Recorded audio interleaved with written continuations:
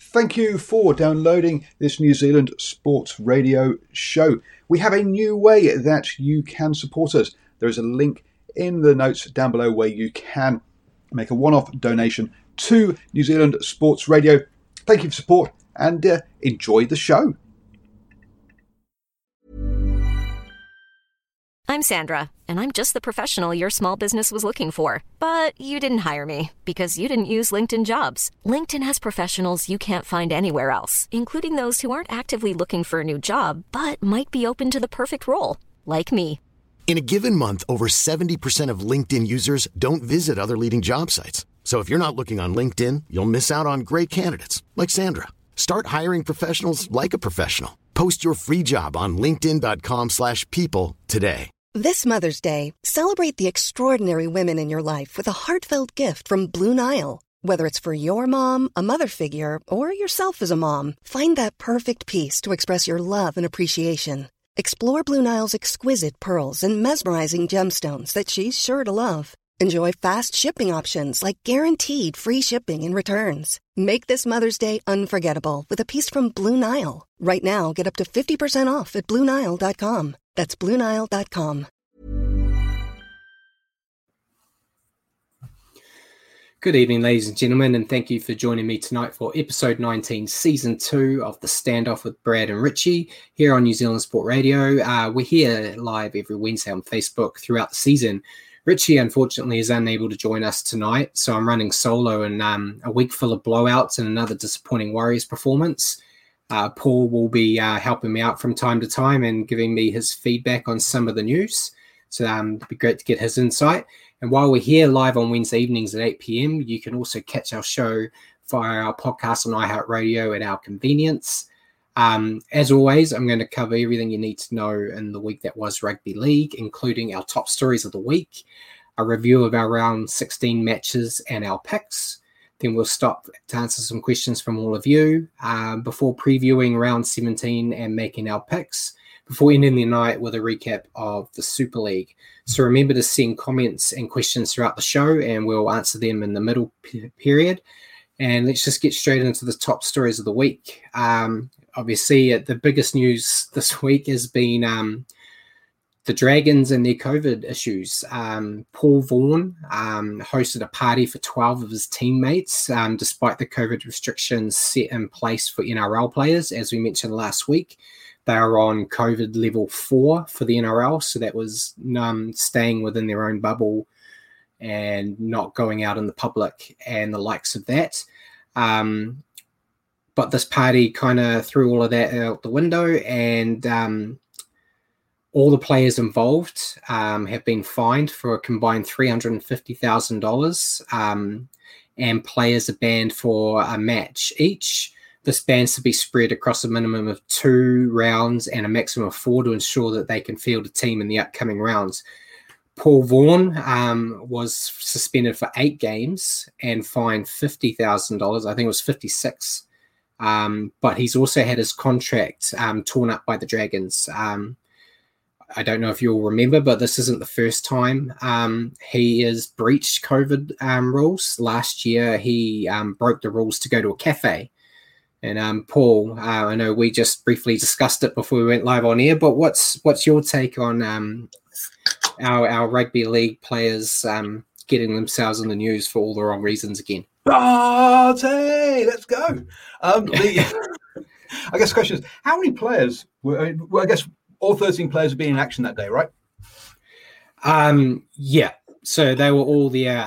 There was just a handful that weren't. I believe Cody Ramsey, one of the wingers, he wasn't there, and a handful of others, because obviously they have an extended group that they take away because they're on the Central Coast. So how big is an extended group? 25, usually, 30 players? I'd say probably 20. Okay, 20, so 21. So who were the 7 billionaire mates who weren't invited, or did they run really quickly? Well, that's it. What kind of team morale does that point to when a quarter of your squad aren't invited to the party? I don't know if it was a case of not being invited or being the smarter ones of the group saying this isn't something we should be doing. But yeah, as you mentioned there was a lot of talk that players scattered and ran from the police. Jack DeBellin, who has just come back into the NRL after all his off-field dramas, was caught hiding under a bed. But to be fair to him, right, he'd just been walking his dog and was dropping something off to the boys. Exactly, yeah. He wasn't there at the party. Yeah, and I know the police are investigating more because the players were lying and trying to cover with the police, which has annoyed the police quite a bit, but they're actually investigating deeper because the story that is being told by the Dragons and the players is that the wives and girlfriends came at the end of the party to pick them up, where the police believe that the girlfriends and wives were actually at the party, which breaks the bubble even further. Hang on, so they're having a barbecue pool party, and all the babes only turn up at the end. Nah. Exactly. So, the police are still investigating that part. The police and government fined all the players $1,000 each, which is chump change for a lot of them. But yeah, the NRL did stiffer penalties, and yeah, Paul Vaughan got his $800,000 a year contract ripped up. And I see we've got Simon here. He said he had 3 strikes already. That's true. He had some phone sexting scandal, which was a strike against him, and then the first COVID breach, and then this one. So the writing was on the wall for him. He really needed to keep his nose in line, and he failed epically here. Let's be blunt here. He was the most stupid out of the lot. He was hosting the bloody thing. Yeah. I think key here for something that obviously I've been joking so far, but key here in this was that the head coach and the head of rugby, or director of rugby, or whatever his name is, the 2 head honchos on tour with these guys, went in the changing room, told them all no partying, and 3/4 of the squad ignored them. I mean, seriously, that's gross disciplinary for the whole crowd. I mean, they should all be fired, to be honest, and have all their contracts ripped up. Clearly, the Dragons can't do that, as you say. They couldn't actually finish their season if they did that because they ran out of players. But this is the other lot should be lose half their wages for the year or something like that. I mean, they're putting the whole tournament at risk here. This tournament the NRL gets special exemption to be allowed to travel around, and by doing this, as you say, the whole tournament's at risk. It's a disgrace from these guys. And I mean, the Dragons should be just saying, look, okay, how do we replace all these players? Because none of these guys give a flying beep about this club or about the NRL. And Simon says here, this is Paul. This is rugby league. Telling them what they can and can't do is as good as challenging as you see a challenge for them. Well, look, then that's the NRL and the leagues and all the teams' fault for not raising their players in the right way and allowing them to get away with stuff for years, really. I don't like tarring them all with that brush because I think the Warriors have been a key example for the opposite. They've basically been there for 2 years and we've never heard anything in regards of them breaching a bubble or anything. And I, as a Warriors fan, I feel for them because when you hear stuff like this, with everything they're sacrificing to keep the competition going and these other teams are taking the piss essentially, it's not a good look because last year we spoke about it a lot last season, Paul, where the Broncos, it seemed every second week were breaking the rules. Like 2 weeks ago, the Bulldogs did the same thing. So you got all these teams seriously putting the season in doubt. But yeah, I was hoping maybe the NRL would deduct some points from the Dragons because that would help the Warriors out a bit. But I think from the Dragons' point of view here, to be fair to the club, this isn't the club making a mistake. This is their players, right? The club has told them what they can and can't do. Now, whether the club has been too easy on them in the past and they think they can get away with it, then that's the culture that they've grown in their team is their fault. But it is the players here on this one, so it is a big thing for. I don't want to blame the organisation too much, but the players here seriously are out of order. And as you say, it would have been interesting to know. I mean, actually, hat tip to the Dragons. They have taken pretty stiff action against their players here, right? Yeah. They've seen what the NRL's done. They've seen what the police have done. They've seen what the NRL have done, and then they've gone and said, right, that's not enough, folks. We're doing more because we don't believe that this should have happened. So, so to be fair to them, at least they have taken stiffer action against their own players, which is good to see. But to have allowed a culture in their organisation to have developed to allow this is clearly wrong. Hopefully, this will put a line under it. And I thought that basically that the NRL had stopped all this by about a year, maybe year and a half ago, putting a line in the sand saying, right, guys, anybody who gets caught in a scandal is out. And the players got out. So I thought the players would have learned, but clearly not. Yeah, it's always not a good look. It's the local joke that NRL players aren't the brightest, and every it seems like every week there's a new reason proving that right. And it's stuff like this that does kind of sweep all the good things that players and teams have been doing in their communities and what have you under the rug, because every time something good happens, there's 3 bad things. And this is what we're starting our news on. And so the bad stuff generally always comes to the top. And they've just got to, I don't know what they've got to do. Signs of the St. George Dragons have been played in people for years or paid by people for years. Playing with poker machines. So clearly not. I don't know the truth behind that piece, but look. Hopefully, this is a message to the rest of the squad. As you say, that you were talking about their position in the table and perhaps losing points would have been a good one because they are just in the top 8 currently. Yeah. Spoiler alert, folks! Before we get to this stage later, we get to the show.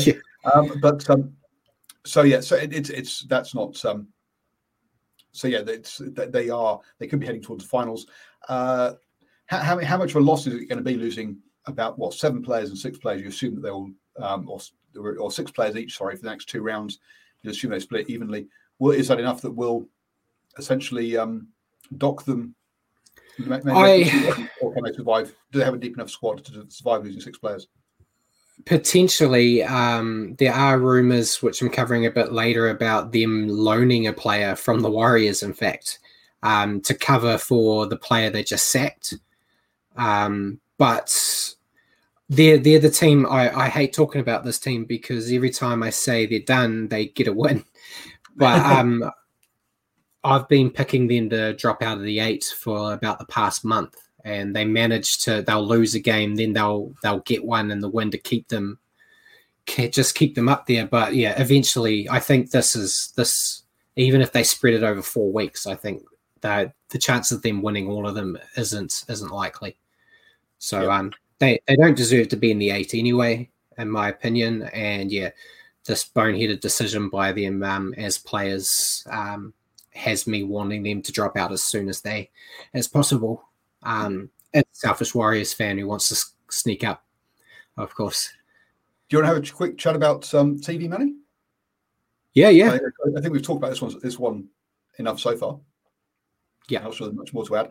But someone makes a point here that his understanding is the Warriors bring in to the NRL a TV deal worth $17 million from Sky New Zealand, and the Warriors only take $2 million. Yeah, and I think to a certain degree, look, you have to share the TV money around evenly. Otherwise, you can't get even squads from a what do you call it? Cap point of view, a salary cap point of view. So I wouldn't expect the Warriors to take the full 17 million. No. But it does raise questions of should the NRL put a team in Japan to get a big a few million from a Japanese TV deal. But anyway,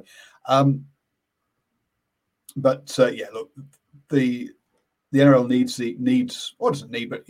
needs the Warriors really, and obviously the Warriors need the NRL. And I think the two of them have been working pretty well together over this COVID period. I mean, there have been a couple of maybe a couple of disagreements occasionally, but on the whole, I think the NRL and the Warriors have had a good relationship.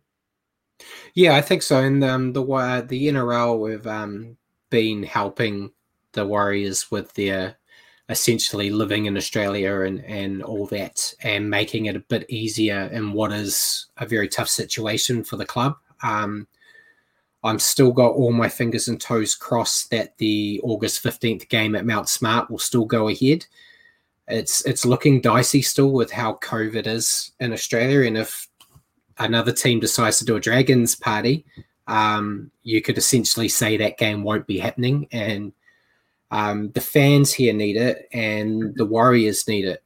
The Warriors, they still make money off merchandise and whatnot, but it's a lot easier to get money out of a home Mount Smart crowd than it would be at Central Coast. As great as the Australian Warriors fans have been, there's a lot of them out there that go to all the games they can, but the majority of your money you get from your home fans, and I'm sure the money they would make in that one game, it's not going to offset all the losses they've had to endure the past 2 seasons, but it's definitely going to be a step in the right direction. And the last thing I want is for that game to go and then Australia's COVID dramas to continue, and then we hear that the Warriors are stuck there again next year, because that could potentially be the death of the club. I'm not sure if it would necessarily get to that stage, but I think the NRL need the Warriors too much. As you see, there's 17 million here from Sky. No, I don't mean they'd be gone. I think they wouldn't be based in New Zealand anymore. I think they'd move their operations to Australia if they got stuck there even longer. Okay. Just because it's easier, potentially. But yeah, that would have such a negative effect on NRL in total. Having no team based in New Zealand, we've already seen it the past 2 years. I've seen in my local circle a bit of a drop of interest from friends and family. With no live games to go to, they're not as interesting. The recent blowouts that seem to be happening every week aren't helping either. But it's when you can't go and watch a local game, it does make it a bit harder. Speaking personally, I miss it terribly. So fingers crossed for August 15th. I don't think it'll depend on an action like the Dragons, because I don't think the New Zealand government is giving any special dispensation to this. So it's not going to be dependent on can they behave and they can skip MIQ. No, the borders are open and you're allowed in, or the borders aren't and you have to MIQ, in which case then it won't happen. So it's not. I don't think. So it's not really down to what the NRL does. It's down to what the country, how Australia's COVID situation is at the time. Yeah. So sort yourself out, Australia, please. Well,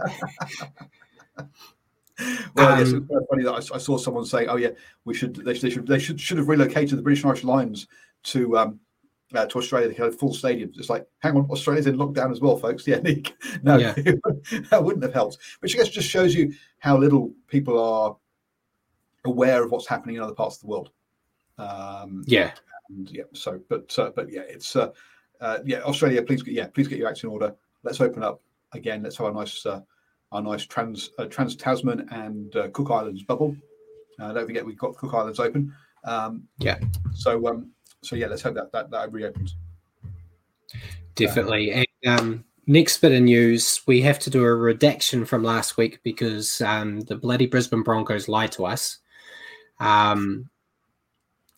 And we reported last week that Kevin Walters came out and said that Matt Lodge and Tavita Pangai Jr. would not be leaving the club. They were there to stay, and we were talking about how Ben Ikin must have had some effect in there and decided that those are players that they want. And then not long after our show, the the Warriors announced that Matt Lodge had joined the team effective immediately. I believe it was Thursday or Friday that the news came out that he was joining the club straight away.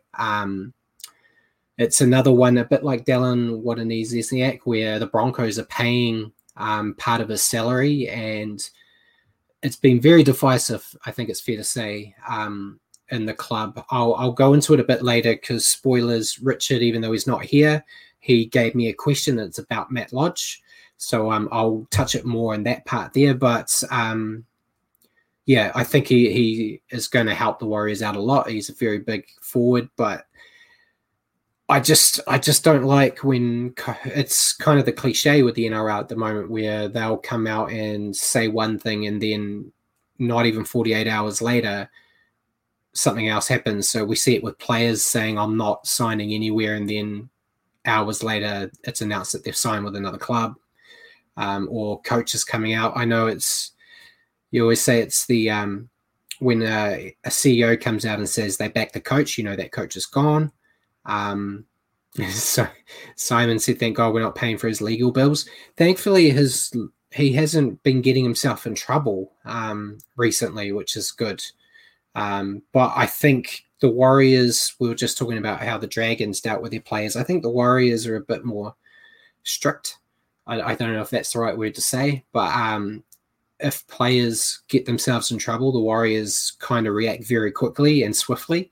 So I think if he did get himself in trouble, they wouldn't take it, and he'd either find himself dropped or a contract ripped up potentially. But yeah, he's had a couple of years where he's kept his nose clean, so I'm sure the optimist in me thinks that's going to continue. And on Tevita Pangai Jr., the rumours have come out that he could be with the Bulldogs by the end of the month. So another player they said isn't going anywhere, apparently has already got his foot out the door. So I've been talking about the Bulldogs. They've made a lot of good signings, but they needed help in the forward pack. Tevita Pangai Jr. has off-field dramas, as I think that's an asterisk for many NRL players now. But he is a very good forward, and he could really help that side out. They've got a very good... but it's going to be hard. And I see Simon said it's not good for the club, the family image of the club. That's true. You can take that swing at it. But yeah, I'll cover that more in my question as well, because that's a very good point.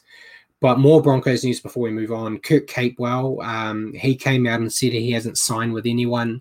And then not long after that, he announced that he'd signed with the Broncos on a 3-year deal. Very good signing for the Broncos.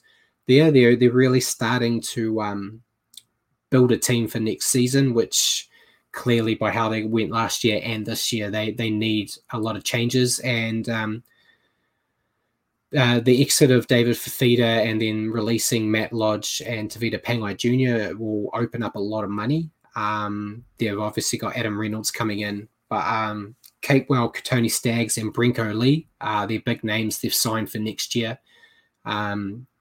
Very, very good signings, and I'm looking forward to seeing what else Ben Aitken and co do in the remaining weeks of this season in terms of how they shape next year, because they really don't want to be bottom dwellers for a third year in a row. I think that will be disastrous for them, especially with this new Brisbane team coming in a couple of years. They really want to get themselves back into playoff territory. Otherwise, they might lose a bit of fan base, as unbelievable as that may sound. But more signing news, we've got James Fisher-Harris from the Panthers. He's extended his stay with the club to the end of 2026. I think that's great news for the Panthers. I think Fisher-Harris has been one of, if not the best front rower in the competition this year. Plays very high minutes, always goes 100%, and is always really good at bending defensive lines. And you kind of see with how, admittedly, his halves are no slouches in Jerome Luai and Nathan Cleary, but the go forward he provides them to let that electric backline slot into action is it's just too valuable to let him slip. And I'm sure there's 15 other clubs that would have thrown everything they had to get him. but he knows he's onto a good thing with Penrith, and it's shown with such a long deal to sign. So great news for him. State of Origin news. Richie's not here, so I'm going to avoid talking about State of Origin as much as I can, so he doesn't twist the knife. But Newcastle has now officially been announced as the location for State of Origin 3. With the COVID issues in Sydney, they couldn't play it there, so yeah, Newcastle's going to have it. But unusual having two smaller areas get Origin games this year, with Townsville and Newcastle, but I think it's probably better for the atmosphere. Taking it to Newcastle will be a bit more exciting because it's a dead rubber match. Some of the big stars aren't going to be in it, so taking it to Newcastle, you might get a bit more interest, and should be a good night. I'm hoping that Queensland can finish what has been a poor campaign on a high note, but we'll discuss that a bit more next week when Richard's back. More signing news though. Rooster Isaac Louis has signed a 3-year deal with the Gold Coast Titans. Another good signing for the Titans. They're kind of filling their pack up. I think they just need some halves. Potentially Cody Nikorima, as we discussed last week, could be going there. There's been no more updates on that. But they need a half in there if they're going to stack this forward pack up. If they've got no one to do anything behind it, they're still going to struggle. Although the game we're going to talk about soon showed that their struggles may be over. But back onto the Dragons news that we discussed with Paul. They are in discussions with the Warriors to potentially borrow Jermaine Tanoa-Brown. And that's just for the rest of the season due to the hole they've made by firing their front rower. They don't have the depth that they thought. I think it's a good move. Jermaine hasn't been playing a lot for the Warriors due to other props in the team being a bit more consistent than he has in his second year. So it gives him a chance to play some more first grade for another team and learn rather than playing in the reserve grade where it's a step down. And I think that's only going to be better for his personal development and the Warriors in general. Getting as many players as they can out playing top level will only benefit them for what should be a good season next year, although the season is not over yet, hopefully, with all my fingers crossed. And next bit of news, we were talking about the World Cup last week, about a decision being made on if it would go ahead or not. They've pushed back their decision making. There's apparently been a bit of an issue with New Zealand and Australia, with both countries not willing to say they'll come or not. They're still umming and ahhing. The NRL is very concerned about the quarantine. They have a full NRL season, go up to the World Cup and then be stuck in quarantine when they come home, and then go, basically they'd have to go straight from quarantine straight back into training for next year, which doesn't give them a break, which they have in their rugby league agreement, that they have to have a certain amount of weeks off. So they're a bit iffy about that. So the Rugby League Association has decided to push it out a few more days. So we should have a decision by the end of this week, which means we can discuss it a bit more next week. And before we go on to the reviews of round 16, I just want to offer my condolences to Warriors coach Nathan Brown and Eels centre Tom Opacek, who both lost their brothers last weekend. Sad news for both of them. I know Nathan Brown is with his family right now, and it'd be a tough time for both of those guys, and wish them nothing but the best. So let's just get into round 16's games. We started on Thursday with the Storm defeating the Roosters 46-0. 13th win in a row for Melbourne, and they did it in style. I think essentially you can just say they just know how to win without all their talent. They've had talent out all through the year. This game here, where they won 46-0, they had no Harry Grant, no Ryan Pappenhausen, and no Nelson Asofa Solomona. And they still scored more than 40 points. And that was the 8th time in the past 10 games that they've scored over 40 points. They dominated the first half. They went into the break leading 30-0 and just outplayed the Roosters at every turn. They were just playing smarter football. They even had a passage in that first half where they held onto the ball for 9 minutes straight, which is essentially unheard of in rugby league. And even though the scoring slowed in the second half, they just never let the Roosters back into the contest. The Roosters, well, they're still a playoff team, but this match, I think, showed that against the top sides in the competition, they just don't have the roster to take them on with all the injuries they've had. Simons also mentioned, was it just me or Melbourne be disappointed not scoring 50 on the Roosters? I think they seem to be a team that's just happy to win. They still don't take winning as a given every week. Craig Bellamy's very good at making them know that they have to play each week to get a victory. And if it's by 10 points or by 100, a win's a win for that team. But yeah, a 50 would have been probably a nicer cherry on top for them to end the game. But yeah, the Roosters, I think it's really hard for me to criticize them right now, because the amount of stars that they don't have right now, and playing against a Storm team that are doing this to every team they face, you kind of expect it. I was hoping for some points from the Roosters, but I picked the Storm to win this, and I think the Roosters are gonna struggle when they play these teams. I think everyone around them or below them, they should be reasonably competent in getting the win, but against teams like the Panthers, the Storm, and the Rabbitohs, I think you're going to see them struggle. But yeah, great win for the Storm, sticking with their trend, and odds are they get to enjoy a nice week off this week, but I think next week when they come back, they're probably firm favourites to get their 14th win in a row. Next game on Friday was the Warriors losing to the Dragons 19-18. So it was a frustrating game for me, Paul. Well, you know what we could do? We could play Richie's post-game review, if you like.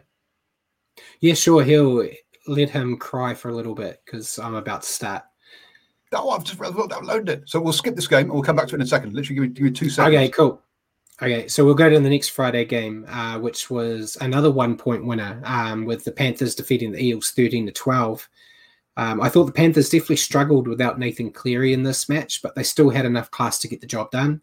However, an injury to Jerome Luai is not going to help their campaign, effectively losing both their halves. But I thought it was a great matchup between two top sides. And it did make a break from all the one-sided matches we've seen, bar the disappointing Warriors game, which we're going to hit back on soon. The Panthers made more errors than usual, or than I'd expect from them in that first half. And then the Eels kind of copied them in the second half and let them off the hook. There was a forward pass from Clint Gutherson in the final 5 minutes that would have sealed the win for Para. But yeah, they just, I don't know if it's a little bit of lack of confidence when you're facing a team as strong as Penrith, that the Eels just couldn't get the job done. But Mitchell Moses, who is going to go play for New South Wales in Origin, he had a mixed bag. He missed some key kicks at goal, including a penalty attempt right on full time that would have won them the game. But he also set up a couple of nice tries from kicks. So bit of a mixed bag for him. I'm sure he'll do his best in State of Origin, and Parramatta really need him to be on song if they want to actually go through and go all the way once they hit playoffs. But I thought Matt Burton for the Panthers, I think he stepped up to the plate with the match-winning field goal, first of his career. They moved him out to centres again and brought Tyrone May into the halves. For this game, I think with Luai and Cleary both out, you're going to see Burton back into the halves. And I think if you're sitting on the sidelines as an optimistic Bulldogs fan, you'll be very happy with what you saw out of him in this game. He kind of has that clutch winning mentality, which we see from so many of the top stars in the NRL. So to see him being able to step up and seal the win when it counted for Penrith, could be good things for the Bulldogs when he joins them next year, and should hopefully pull them off the bottom of the ladder. Have you got the video ready, Paul? I am ready, yes. Okay, go for it. Here's Richie. Off Rugby League show on Wednesday nights, the Warriors have dropped another agonisingly close game in Golden Point extra time to St George Illawarra Dragons, 19-18. The Warriors really did snatch defeat from the jaws of victory in this one, leading 18 points to 6 with 10 minutes remaining. Somehow the Dragons managed to score 3 unconverted tries in the last 10 minutes, with the equalising try coming just seconds before full time. And the Warriors gifted St George many opportunities in Golden Point extra time through handling errors, and Corey Norman, after a poor night with the boot, finally slotted a field goal to put the Warriors out of their misery. Hey, I'm Ryan Reynolds. Recently, I asked Mint Mobile's legal team if big wireless companies are allowed to raise prices due to inflation. They said yes. And then when I asked if raising prices technically violates those onerous 2-year contracts, they said, "What the f*** are you talking about, you insane Hollywood ass?" So to recap, we're cutting the price of Mint Unlimited from $30 a month to just $15 a month. Give it a try at mintmobile.com/switch. $45 up front for 3 months plus taxes and fees. Promo rate for new customers for limited time. Unlimited more than 40 gigabytes per month. Slows full terms at mintmobile.com. Hiring for your small business? If you're not looking for professionals on LinkedIn, you're looking in the wrong place. That's like looking for your car keys in a fish tank. LinkedIn helps you hire professionals you can't find anywhere else, even those who aren't actively searching for a new job but might be open to the perfect role. In a given month, over 70% of LinkedIn users don't even visit other leading job sites. So start looking in the right place. With LinkedIn, you can hire professionals like a professional. Post your free job on linkedin.com/people today.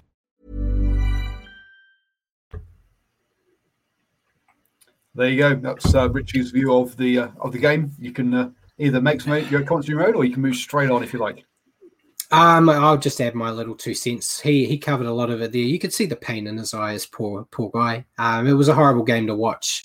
The Warriors, 18-6 ahead, and then they just imploded in the final 20 minutes. I don't know what happened.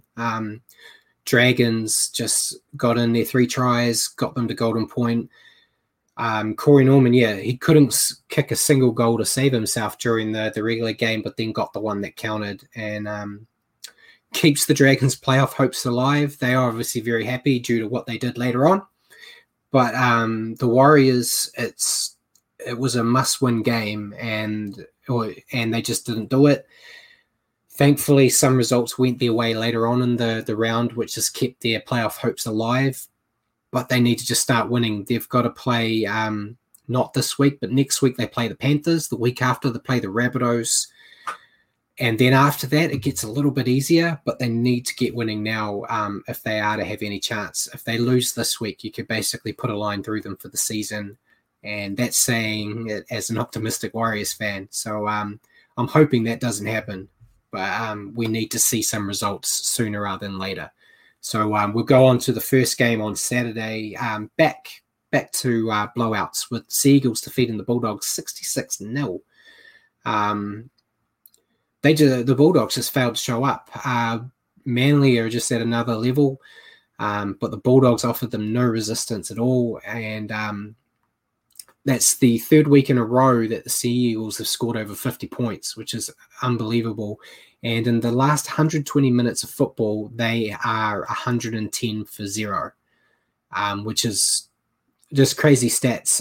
Manly scored 11 tries. Ruben Garrick equaled Manly's record of most points by a player in a match, tied with Ron Rolls and Matthew Ridge, I believe. He got 11 conversions and 2 tries. And Tommy Turbo and Jason Saab both got a hat-trick each.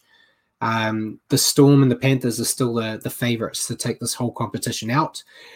But I think you can't rule out Manly. I think either of those teams would be nervous going into an elimination-style game against Manly if they're playing like they are now. I think they could beat any team on their day. So, don't rule them out just yet.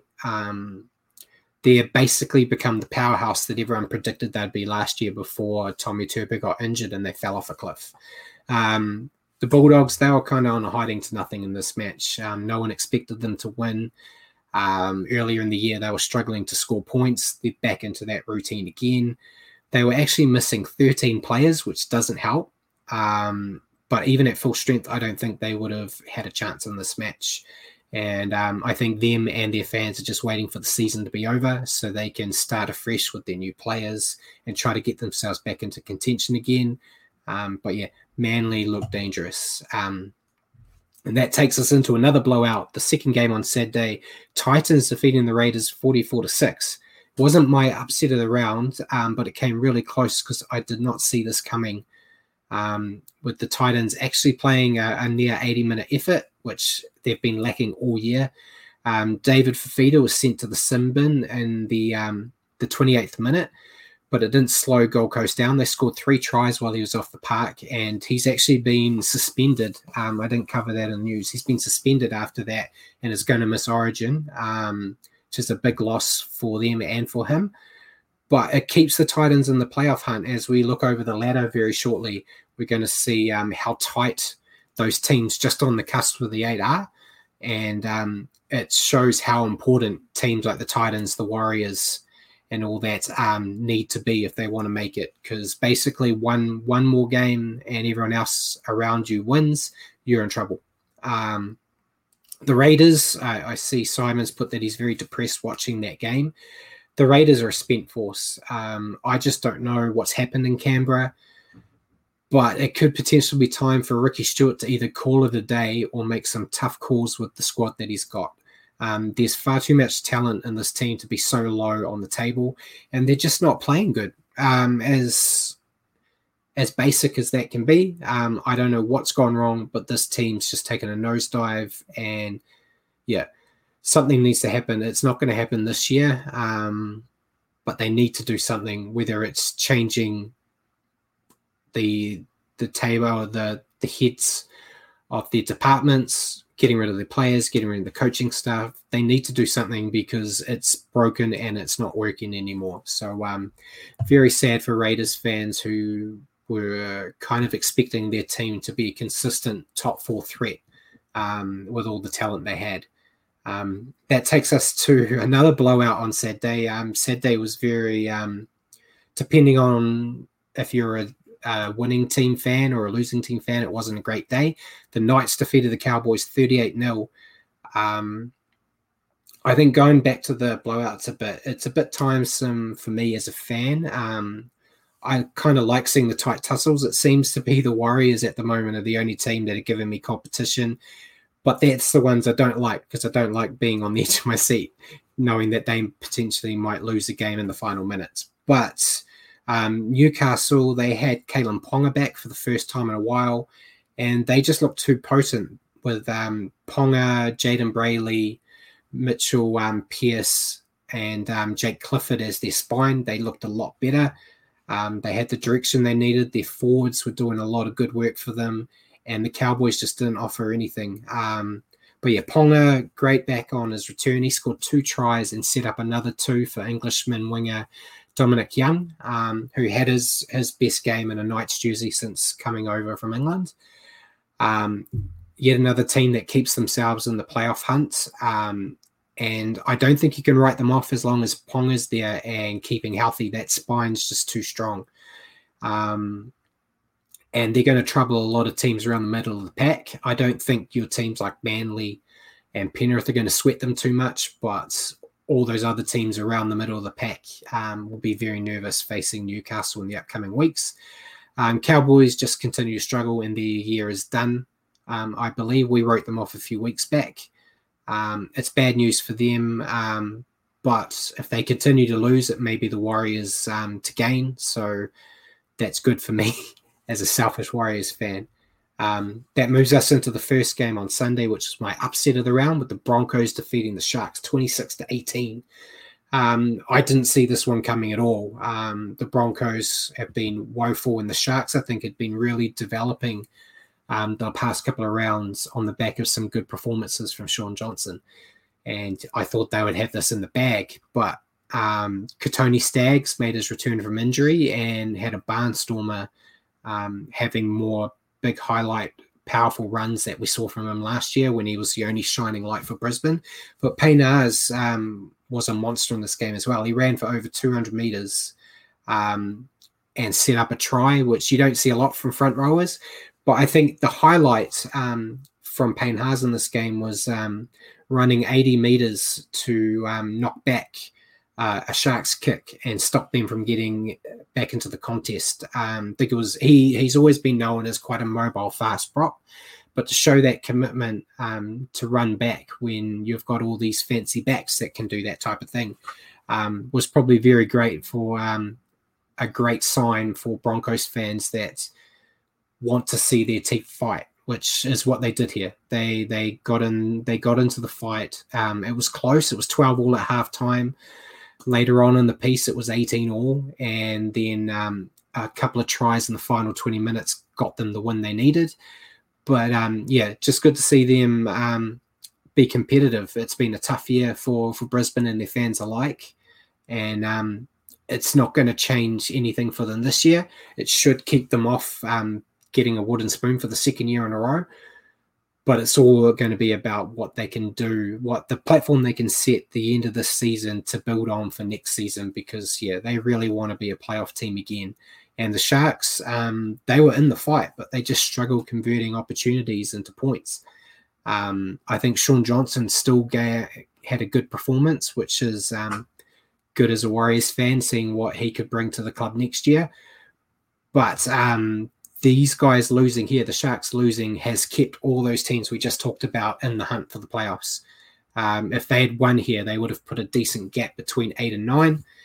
But this loss has kept everyone right in there. And the Sharks are going to need to get back in the winner's circle if they want to keep their top 8 spot, because a loss to the Warriors and then another loss could see them completely out of contention in the space of a fortnight, which I guess makes it interesting. For fans seeing how on the switch of a dime the ladder can change.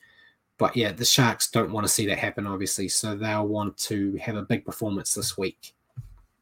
That brings us to the final game of the round, another close one, but it didn't start out that way, with the Rabbitohs winning over the Tigers 38-22. If I'm honest, I was a bit disappointed with the Rabbitohs' effort.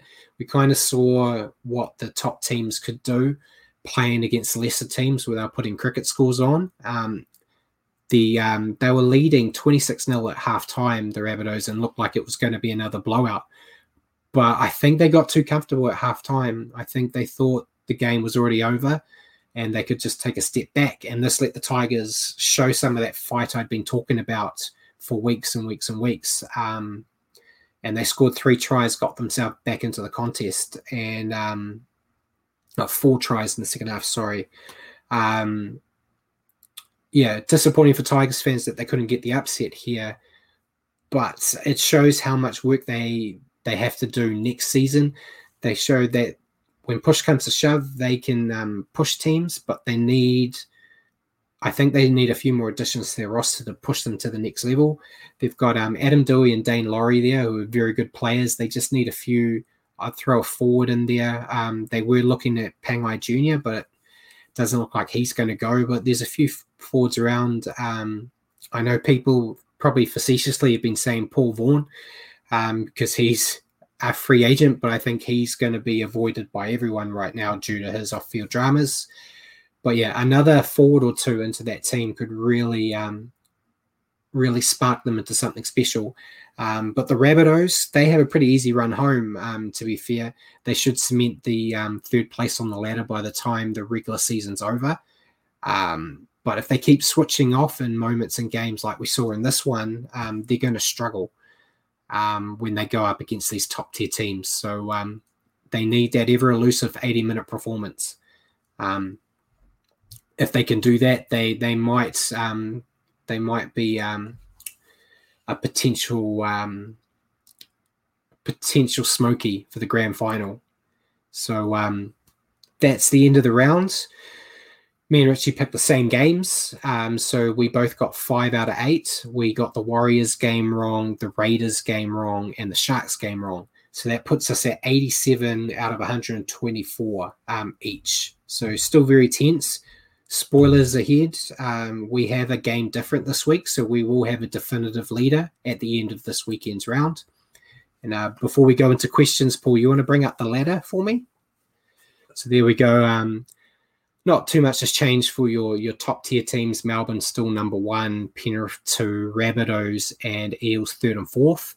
Manly are all the way up at 5th. Roosters are 6th. Dragons, with that win, have kept themselves in the hunt at 7th. Sharks, despite losing, stay in the 8th. But then we get to see the Knights have shot up to 9th after their win. Cowboys are going to continue their slide. They're currently in 10th. Titans, after their win, have gone up to 11th, which has pushed the Warriors down to 12th. If the Warriors had beaten the Dragons, they'd be sitting in 9th right now, which shows how much it can switch. Then you got Raiders at 13th, Tigers 14th, Brisbane 15th, and Bulldogs 16th. So as we do every time we put a line in where we think it's do or die. I'm saying now 13th and down are out. If the Warriors lose this week, you can rule them out as well. But right now, they're only 2 points out of the 8, so I'm keeping them in the hunt right now. So yeah, that's the ladder. Not too much changes other than that bottom 7th to 12th is where we really only saw any movement. Do we have any questions from everyone, Paul, before we move on? I don't have any question, but I did want to bring up Vicky's comment. She says, love the show, informative, thought-provoking, and enjoying having my thoughts challenged, even though I disagree sometimes. So there we go. And one of those things she disagrees with, she says, the Warriors can do it. So there you go, Brad. She's not gonna like me when we get to the preview. There we go. So, yes. So what was Richie's question for you? So Richie's question for me, I've got it word for word here. He says, you're the expert when it comes to the prop position. How do you feel about the Warriors picking up Matt Lodge? So I kind of skipped over a little bit of it earlier on because I knew this question was coming. I'm very happy with it. He has had a lot of dramas off the field, but they are quite a while ago. And he's kept his nose clean, which I think is the golden rule. Where we talked at length with the Dragons about how the NRL players do their best to show how stupid they can be. Not going to gloss over it. So the fact that he has made some mistakes and some pretty big mistakes in his young days, he got punished for them. He got fired from a club. But since he's joined the Broncos, he hasn't put a foot out of touch. And he has been, this year, he had been consistently one of their top performing players. He just wasn't a player that Kevin Walters wanted. From what I've seen in interviews with Matt Lodge, basically when Walters got the job, he told Lodge he didn't have one anymore, which has started the on and off again relationship they've had this year. Because every time Lodge appeared to be 1 foot out the door going to the Warriors, I heard Newcastle was a team as well. Every time he got basically pen to paper, Walters backtracked and said, no, you can't go. So Lodge came out and said it was quite frustrating not knowing if you're wanted or not wanted. But I think what got me over the line with him was he actually said he wanted to come to the Warriors and earn respect and prove his doubters wrong, which I think is a great attitude to come. There's been a lot of people, I think Kevin Campion, former player with the Warriors, came out and said he's not signing for the family-friendly club due to his past, but you got to give players a chance. If you keep punishing them for something that they've done in the past and don't give them the chance to redeem themselves, they're always going to make those mistakes. So I'm all for giving him the chance, but I'll be the first in line to kick him out the door. How long has he been at the Broncos?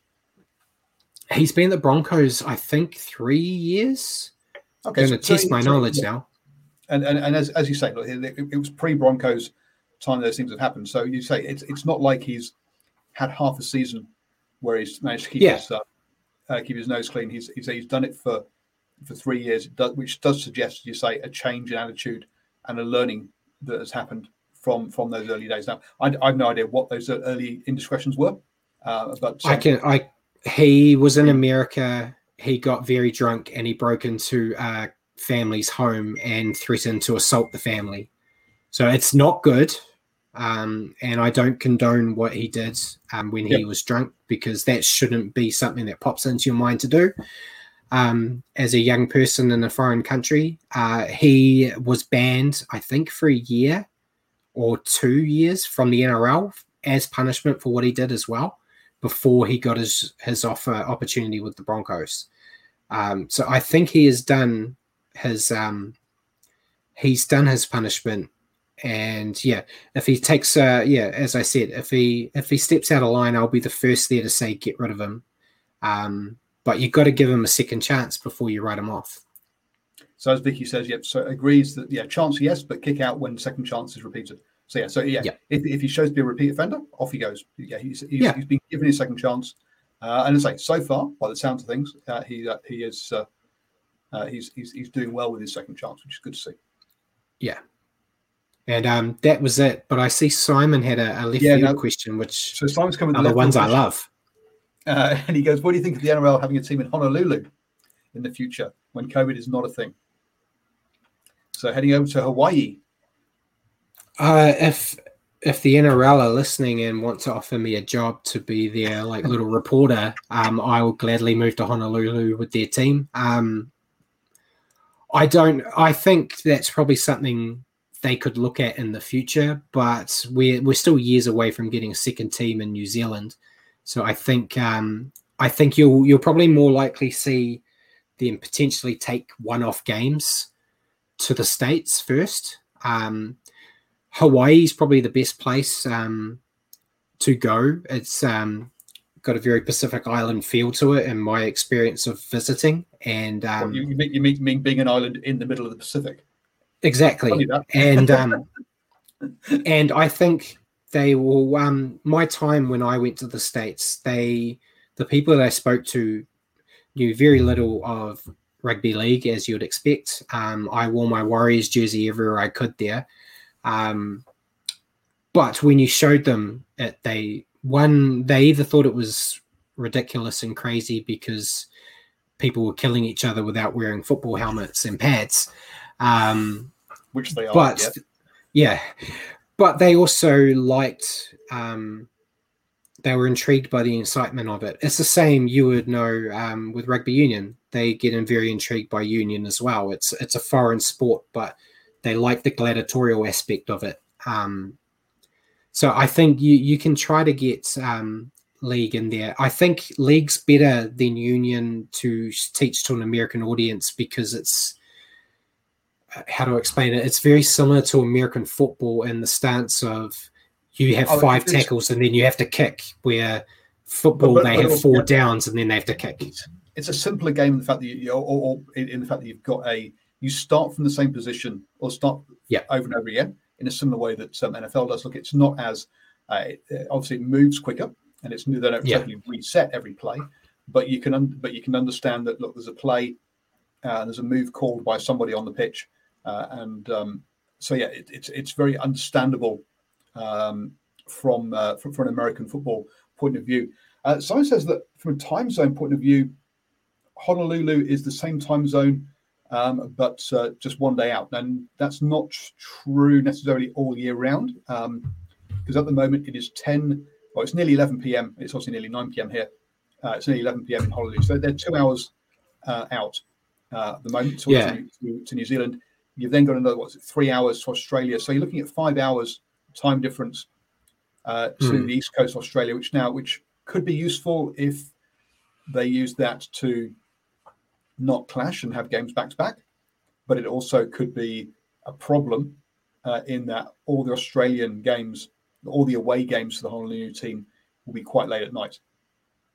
For their home audience. So they have a similar issue when they go to Perth, though. I know when the Warriors have to go to Perth, it's for their body clock, it's midnight that they kick off, which wasn't good as a fan, having to wait till midnight to watch your team play either. But they're getting better with the Perth one on planning it, when they acknowledge that New Zealand has a different time zone. So they either make it an afternoon game if Warriors are involved, or they keep Warriors out entirely and just do it as 2 Australian teams where it's not that bad. Yep. But America has a great opportunity for the NRL, but they've got to focus on building it in New Zealand first, I believe. Especially with 2 years away, it's a losing battle every day with Union, but no games for 2 years here has hurt them a lot more, and they really need to invigorate this country first before they start looking at the States. Yeah, they do have to come back here. I'd say the second team in New Zealand is required, and you're looking at expansion probably to Perth. As you say, there isn't a permanent team there at the moment. There's also there's places to expand into to complete, as it were, their home market before looking at going to Honolulu. As I say, Japan might be a better option as it's more time zone centric, and also the rugby union administration in Japan is very amateur, so perhaps not the same competition for to sort of for TV money.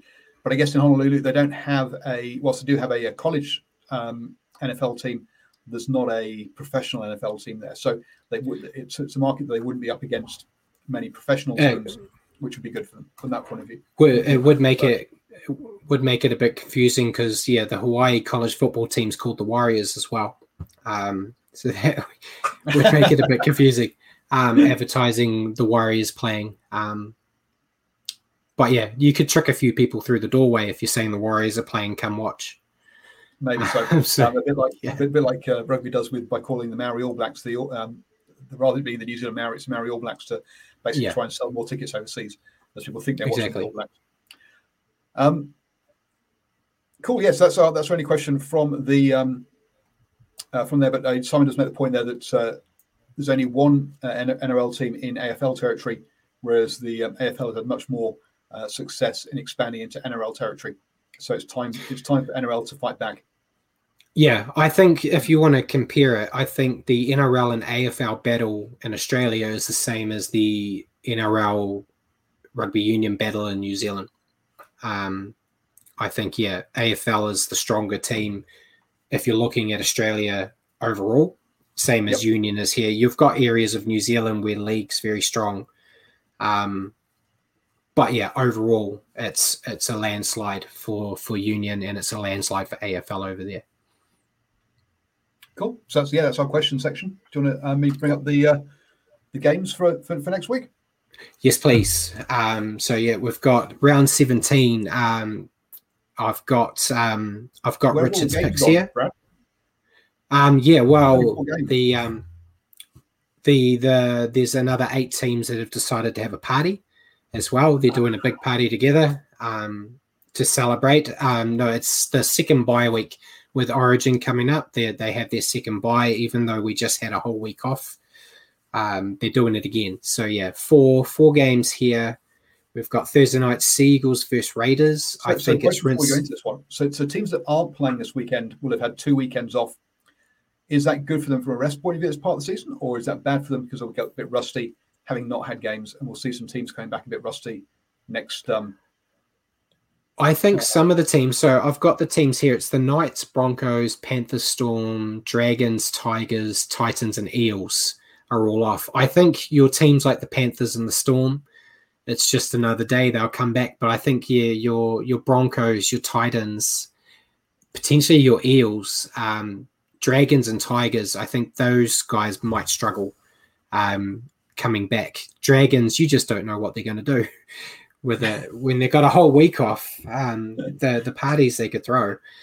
But I think your top tier teams will be fine.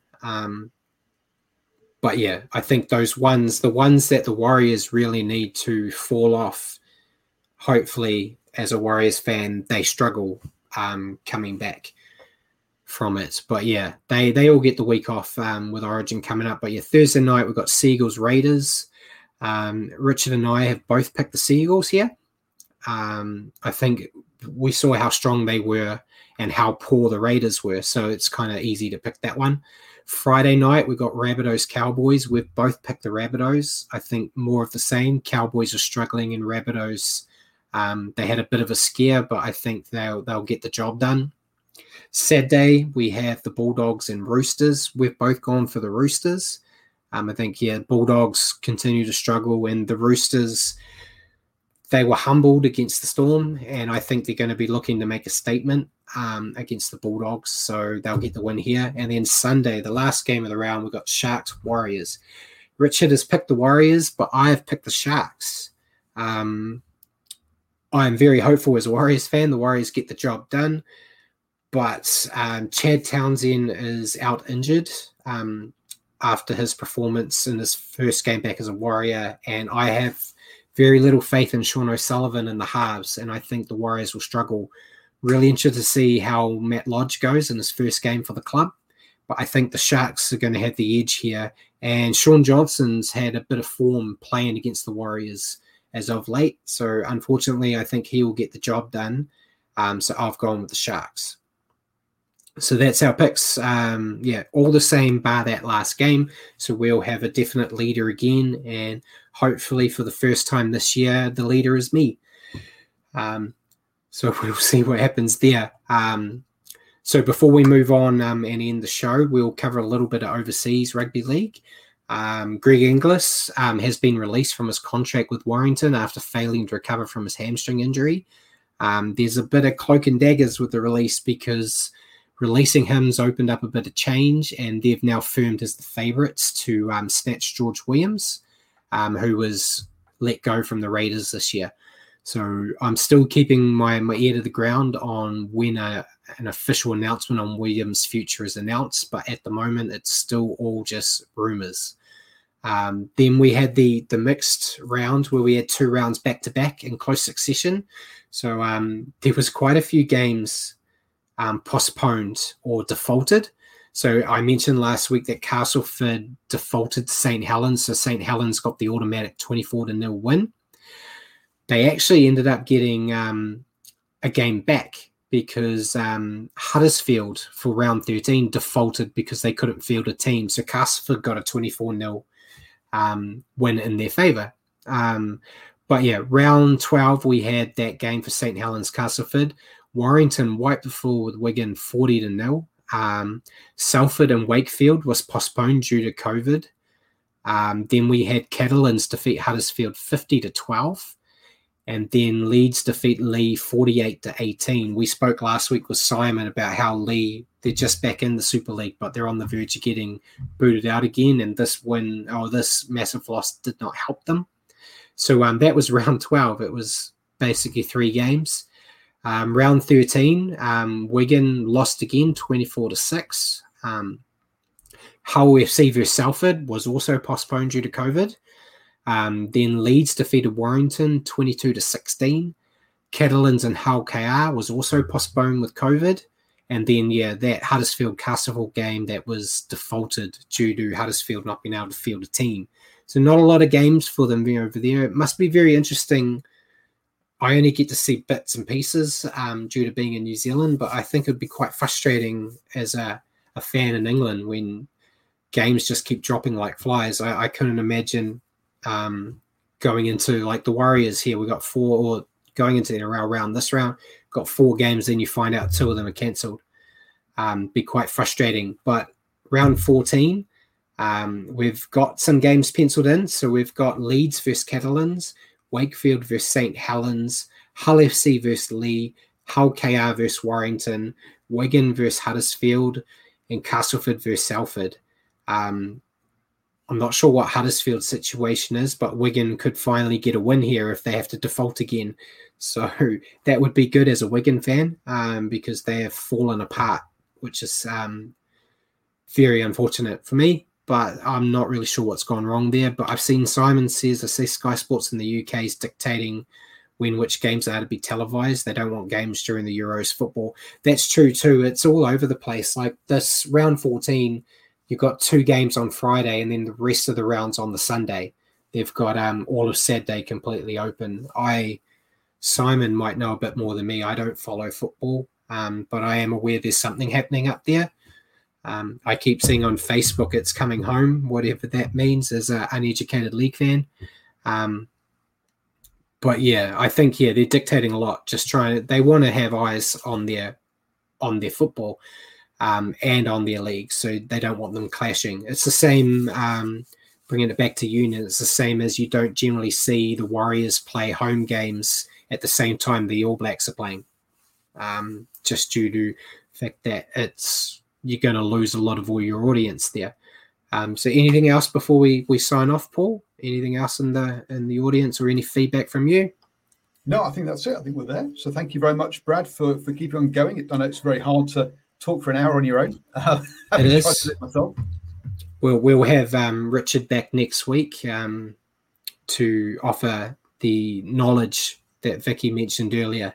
So thank you for sticking with me, and thank you for more moral support. But there you go.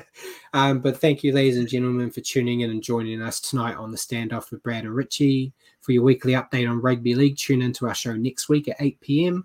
on Facebook or at your convenience on iHeartRadio. Just remember to search for New Zealand Sport Radio. Thank you, everyone, and good night.